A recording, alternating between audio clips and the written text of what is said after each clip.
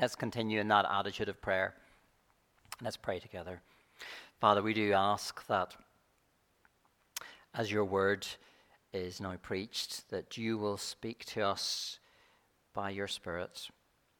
Lord, may these not simply be words, but may we hear your voice. May you encourage us to continue to follow you, to have confidence in the gospel and all that you promise to us in Christ. And we pray this for his sake. Amen. How would you feel if you were sitting on a plane about to go off on holiday and the pilot started to speak in that friendly way that they tend to do? Hello, my name's Roger and I'm going to be flying this 747 today. I've never actually flown a plane before, but we all have to start somewhere. I've plenty of experience as a passenger, and I've even been in a flight simulator. So I'd like you to sit back, relax, and enjoy your flight with us today. I know we're heading to Italy, but I'm not quite sure of our exact destination, but hopefully we'll get you close to where you hope to be. In contrast, how would you feel if you were sitting on a plane and the pilot said, hello, my name's Mike, and I'm going to be flying this 747 today to Pisa International Airport. My co-pilot, Angela, and I have 30 years flying experience between us, and flying conditions couldn't be better. So I'd like you to sit back and relax and enjoy your flight with us today. Which situation would you rather find yourself in? Which pilot would you be more relaxed with? Somehow, I don't think too many of us would be opting for the one who's never flown before and doesn't know exactly where he's going. When we feel we're entrusting our lives to someone, we like to feel that that trust is not misplaced. And that's something that Paul identifies with as he writes to the Christians in Ephesus and the surrounding area. As you probably know, the city of Ephesus was dominated by the temple of Artemis, or Diana, which was one of the 7 wonders of the ancient world. People would have been drawn to Ephesus by this, and it majorly influenced this city, which was a hotbed of occult and demonic activity. And let's not forget that this pagan city was a very prosperous place. So if Artemis or Diana was in charge, it seemed like she was doing a good job. As Paul writes to the Christians living in the midst of this, he's aware of how vulnerable they feel. They're very much in the minority. And the cult of Artemis was in direct opposition to Jesus and his claims. And so in the opening chapter of this letter, Paul wants to reassure the Ephesian Christians that they haven't made a big mistake by going against the prevailing beliefs of the day, and that the God in whom they have placed their faith is the only true God, and the one whose ultimate plan for humanity will actually come good. And that's something that we need to hear too, because we're living in a society that increasingly has less and less time for God. Many of the people that we work with or live beside have very little of any thought of God. They're not necessarily into the occult, but at best they subscribe to a kind of folk religion that likes to think as long as you try your best and don't hurt anyone, then you'll be fine in the end, whatever that end might be. When Christians are portrayed in films and TV, they're usually either wet and wimpish or hot-headed bigots or sanctimonious hypocrites. And at best, Christianity is seen simply as one of a number of options for those who want a spiritual dimension in their lives, while others actually may see it as harmful and repressive. We no longer live in a culture which believes in the ultimate power of God. It's not taken for granted that God exists or that he has any right to involve himself in our lives. And so if we're Christians, we're swimming against the tide. We don't believe what most people around us believe. And they won't necessarily always like us for that, especially if we in any way try to suggest that they are maybe the ones who've got it wrong. And there's the temptation to wonder whether we are right. Is God the all-powerful being that we believe him to be? Is it really worth following him? Should we be trying to uphold his standards, or should we just go with the flow and blend in with the world around us? Well, in Ephesians chapter 1, from verse 17 to the end of the chapter, Paul is praying for the Christians to whom he's writing, asking that God would strengthen and encourage them so that they keep going as Christians. But before he launches into that prayer, just notice what he says in verses 15 and 16, because there he tells the Ephesian Christians that he has never stopped giving thanks for them since he's heard about their faith in Jesus and their love for all their fellow Christians. Now, back in verse 10 of Ephesians 1, Paul states that God's ultimate plan is to bring everything and everyone in heaven and earth together under the headship of Jesus. And as part of that, he's drawing people into his family and making them part of that ultimate plan. And as Paul hears of that happening in the area around Ephesus, he gives thanks. Not to the Ephesians. He's not thanking them for becoming Christians, but he's giving thanks to God for demonstrating his sovereign power by adopting these people out of this pagan culture into his family, for making them part of his plan to bring everything together under Christ. And surely that's something we should also do when we hear of people coming to faith. Give thanks to God that he's drawn these people to himself. Because that work of saving people is God's work. And aren't we all too aware of that in the climate that we find ourselves in? We know it's not the most natural thing in the world for people to become Christians. If it was, then how come we're surrounded by so many who aren't? And we're surely conscious of our weakness and inadequacy when it comes to evangelism. We are clearly not the ones who save anyone. So when anyone comes to put their faith in Jesus, it is clearly the work of God, and we ought to give thanks to him for that. But that's not the end of the story. For all Christians, whether they've been a Christian for days or for decades, the prayer that Paul prays at the end of Ephesians 1 remains just as relevant today as it was 2,000 years ago for the Christians in Ephesus. You'll see from verse 17 that Paul prays that God will give the Ephesian Christians the spirit of wisdom and revelation so that they may know God better. Paul realizes that the Ephesian Christians' confidence will increase as they get to know God better. It's like finding out how many years the pilot of your plane has been flying without having an accident. As you get to know more about why someone is worth putting your trust in, so you will be more and more confident that your trust is well placed. And the way that the Christian gets to know God better is through the work of God's Spirit. So he takes that word of God and applies it to our hearts and lives, shows us more of who God is and what he has done. Now, initially, when we read Paul's prayer in verse 17, it looks like he's praying that the Ephesians will receive something that they don't already have when he prays for them to have this spirit of wisdom.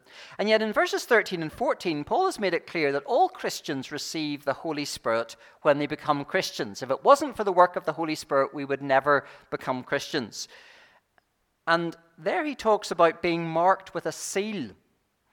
And the word that he uses is the word that's used for a kind of stamp of ownership. So it's like a mark that's branded into an animal to show to whom it belongs. We are, if you like, branded with the Holy Spirit when we become a Christian. And it's not like we then need to kind of be topped up in some way to prove that we really are. So it's not that we need more of the Holy Spirit. But what Paul is praying for in verse 17 is that the Ephesians would be enabled by God's Spirit to appreciate to the fullest possible extent how wonderful God is and how amazing what he has done for them is and how wonderful the hope they have. And who of us is going to say that that's not something that we need to pray for ourselves and for our fellow Christians? Who of us is going to claim that we know God as well as we possibly could, and we've nothing left to learn of him? And yet, is it not true, especially perhaps as we go on in our Christian lives, that there can sometimes be a danger that we kind of plateau a bit? Perhaps, dare I say it, we become so preoccupied with other things, or perhaps disillusioned by experiences, or influenced by the secular culture around us, that it almost becomes the case that God is kind of just there in the background. We haven't forgotten about him, we haven't stopped believing in him, but we're not all that excited about him. Or perhaps things have happened to us that we can't understand. We've no clue of what God is doing, and so we wonder if we can know God because his ways seem so hard to fathom. But notice that Paul's prayer is not for a knowledge of God that means we completely understand and always know why every little thing happens the way it does. Obviously, what Paul is praying about here is not the full extent of what it means to know God, but there are three things that he draws out about knowing God in verses 18 and 19. And they're going to be our primary focus for the rest of this sermon. And here we get to the first of my 3 points. Just in case you were panicking, you weren't going to get a 3-point sermon this morning. You just got a long introduction. But there are three things that I want us to understand that Paul is praying for in terms of what knowing God better means. And the first aspect of knowing God better that Paul prays for is that we know the hope to which God has called us. We know the hope to which God has called us. As I've already pointed out, verse 10 of Ephesians 1 tells us what God's master plan is. One day, he's going to bring everything together under the headship of Jesus. One day, he will be the undisputed king of the world. Forget Artemis or any of the gods of any other world religions. Jesus is the only one who counts. And one day, everyone will realize that. As we look at the world around us, we see the impact and the influence of many gods and ideologies. And it doesn't look like God, the Father of our Lord Jesus Christ, as Paul describes him here, is actually in charge.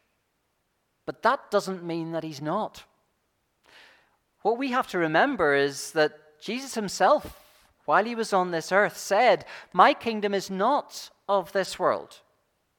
God is one day going to bring in his kingdom.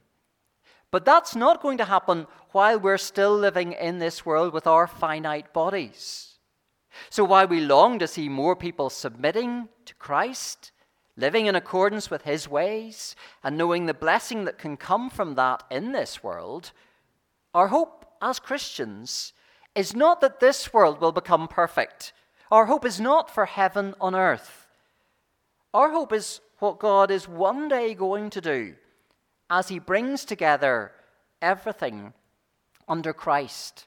We see a little snapshot of that at times in this life, and as we go on in Ephesians, we'll see how Paul wants to say that the church is an example of how everything will eventually come together under Christ, as God brings a motley crew of people all together and shows that they can be united. But it's not that everything is going to happen now. Heaven is not going to come right now. And if we're honest, there's a bit of a tension in all of this for us if we're Christians, because for now we do live in this world, and God expects us to get on with life in this world. And he does give us evidence of his grace and goodness and the happiness that we can find in the things of this life. And often we pray for bad situations to be turned around, and they are. We pray for healing, and it comes. And it's not wrong to do that. But if those things which bring me pleasure or comfort or security in this life are threatened, and I pray for the situation to be turned around, but it's not, what happens then? If I lose a cherished relationship because of my faith, if someone close to me dies, if my health deteriorates, if I lose my job and I can't afford the lifestyle I've got used to, what happens then? Well, if I know the hope to which God has called me, then my world will not fall apart. I may well be sad, I may well feel pain and distress, but I will be kept by God. secure in the knowledge of what lies ahead, and confident that it is so much better than anything I can know in this world. As we become more and more convinced by God's Spirit of the great hope that is in store for us, then that will surely strengthen us to live in ways that go against the flow of the world around us. Will we be as desperate as the non-Christians around us to have every possible nice experience that we can afford? Will we be posting photos of our children and grandchildren with the caption, "Family is everything"? Will we be constantly trying to protect me time, being good to ourselves because we're worth it? I'm not trying to pretend it's easy to be focused on the promise of a wonderful future, because the world around us seems to offer quite a lot just now. And just as it was for the Ephesian Christians, so it is for us. As we go on in Ephesians, we'll see Paul giving instructions on Christian living and how we ought to be different from those around us. And there can be a temptation for us as we read these things and as we look at people who don't live this way and yet who seem to have quite a nice life, that we can think we're missing out. Imagine for a moment that you have a rich elderly relative who says that they'd like to leave you some money. And they give you two options. You can inherit everything they have if you go and live with them and look after them. Or they'll give you £10,000, provided you come and see them to get the money off them. £10,000 for one visit seems like a pretty good deal, especially if your life's going to be a bit restricted for the next few years, having to care for this aging relative. But if you knew that they'd only live for a couple of years and that they would leave you £10 million, would 10,000 seem like such a good deal? We live in a world where everyone is grabbing the 10,000. They want what they can get now. The easy life, the little pleasures. Most of all, they want their freedom.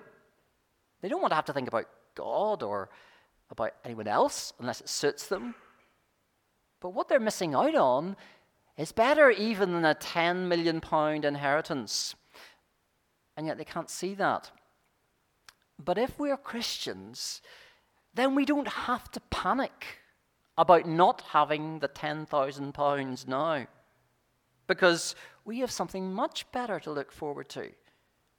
And yet we need to keep being reminded of that, don't we? Knowing God means knowing the hope to which God has called us. But it also secondly means that we know the inheritance we are. The second thing is, knowing God means knowing the inheritance we are. And you didn't mishear me there.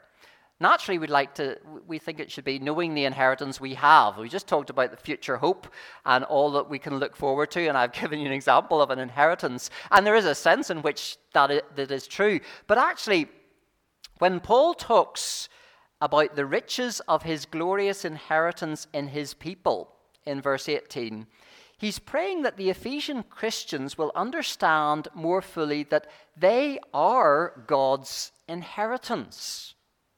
The idea is one that comes through many times in the Bible, which is that God's people are his treasured possession. When this world comes to an end, God is looking forward to having all his people, all those whom he's drawn to himself over all the centuries of history, with him. We will be made perfect through Christ. And God the Father will possess us for all eternity, if you like. And if we really stop to think about this is an amazing thing. We are God's inheritance. We are those whom he most desires, in whom he delights, and the people he wants to be with him forever. I dare say that if we were compiling a list of everybody we wanted to be with forever, it mightn't be all that long. And it mightn't even include every Christian that we know. Now, it's not that we want them excluded from heaven, but maybe we'd be silently hoping that they're not too near us, perhaps. And what about the lists that others might be drawing up? How many people's lists do you think you'd be on? We might have hundreds of Facebook friends or Instagram followers, but would all those people choose to be with us for all eternity?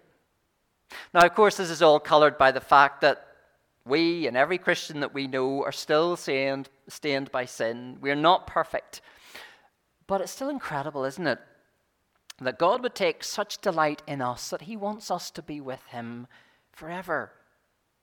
And if we grasp the enormity of that, then surely that should be affect how we think of God and how we view ourselves in relation to him. For a start, we will surely have more of a desire to be the kind of people that God would take delight in. And we'll want to know what pleases him. We'll be studying his word to understand better the kind of behavior that is honoring to God and reflects his nature. And we will be trying, however imperfectly, to become more and more conformed to that. We'll not be begrudging God every little bit of time or money that we give him, but instead we'll be thinking, if I'm that special to God, then I want to please him as much as I can. And is it not fair to assume that the more we grasp of what it means for God to have all Christians as his inheritance, so we will see our brothers and sisters in Christ in a different light. I don't mean that they'll never irritate us or disappoint us, but they surely will become that bit more precious to us, won't they? Because we realize how precious they are to God. Can you see, though, that, again, it's not easy to think like this. Just like it's not easy to think that our future hope is what really matters and just live for the here and now. It's hard to think about others and to see them in the way that God does all the time. And that, I think, is why the final thing that Paul prays for in these two verses is important as well. Because the third thing I want us to notice is that part of understanding and knowing God's better is that we know the power of God at work in us. We know the power of God at work in us. Paul wants us to know the hope we have, the inheritance we are, but then the power of God that is at work in us. And that is a power that enables us to understand that hope and see how we are part of that inheritance and how others are part of that inheritance. He doesn't spell out in detail all that power is to enable us to do, because I think there's more of that comes through as Ephesians goes on, that need for God's power to live as the people he wants us to be. And hopefully you'll appreciate that more as this series continues. At this stage, though, Paul simply wants to stress to the Christian that he or she is possessed by God's power. And that power is greater than any other power around. And it's important to know and understand that, because the power of other forces in this world can seem great at times. At times it seems that people are much more ready to believe anything other than the Christian gospel. And when we don't see people flocking through our doors or asking us how they can get right with God, when we see ongoing sin in our own lives and are aware of our many failures, we can doubt the power of God. But just because we don't see it in the ways that we would like to, that doesn't mean that there's no power there. And so Paul reminds us in verse 20 that God's power raised Jesus from the dead and then exalted him to God's right hand in the heavenly realms, where even now he is enjoying supremacy over every other power. And it's also God's power that we see in verses 22 and 23 that has made Christ head of the church. Now, these are big concepts, and we're not going to develop them this morning. But it's important that we at least begin to grasp hold of what Paul is saying. To those who are feeling a bit wobbly as Christians, who maybe are wondering whether they're mad to be trying to follow Jesus in a world where many are not interested in him, he's saying, look at Christ. Look at what God has done with him and for him. And realize that all this power is available to you. God is in ultimate control of this world, and he is going to bring it to an end one day. If you're someone who wouldn't call yourself a Christian, it looks like you're in the majority today. It looks like the weight of public opinion is on your side. But to go back to the analogy I used at the start, you're actually trying to fly the plane yourself. And can you say with any certainty that you've any idea of the ultimate destination? God knows what he's doing and where this world is heading. So may I challenge you to think about whether it would make a lot more sense to get on board with him. I'm guessing, though, that most of us would claim that we are on board with God. We're not flying solo. We have seen the power of God at work in us. His Holy Spirit has worked in us to help us to understand who Jesus is and why what he offers is so amazing.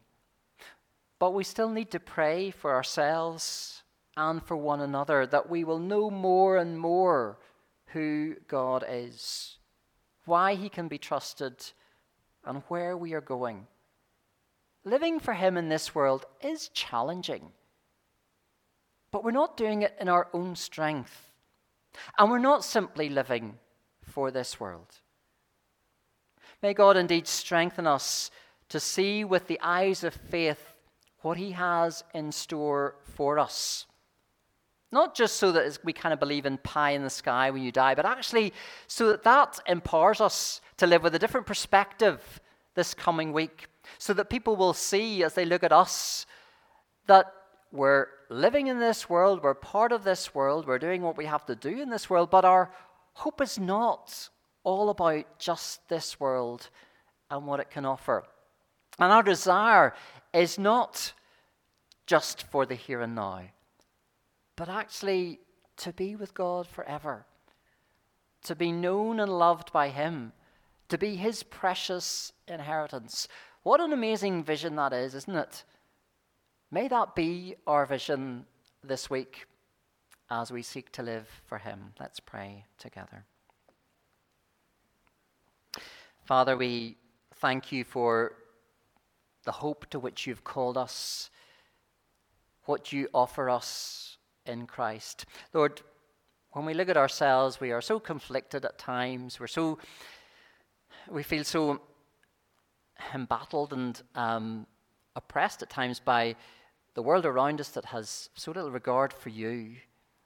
We don't feel very powerful. We don't feel very strong. We don't feel very strong in terms of our own sin and battling with that.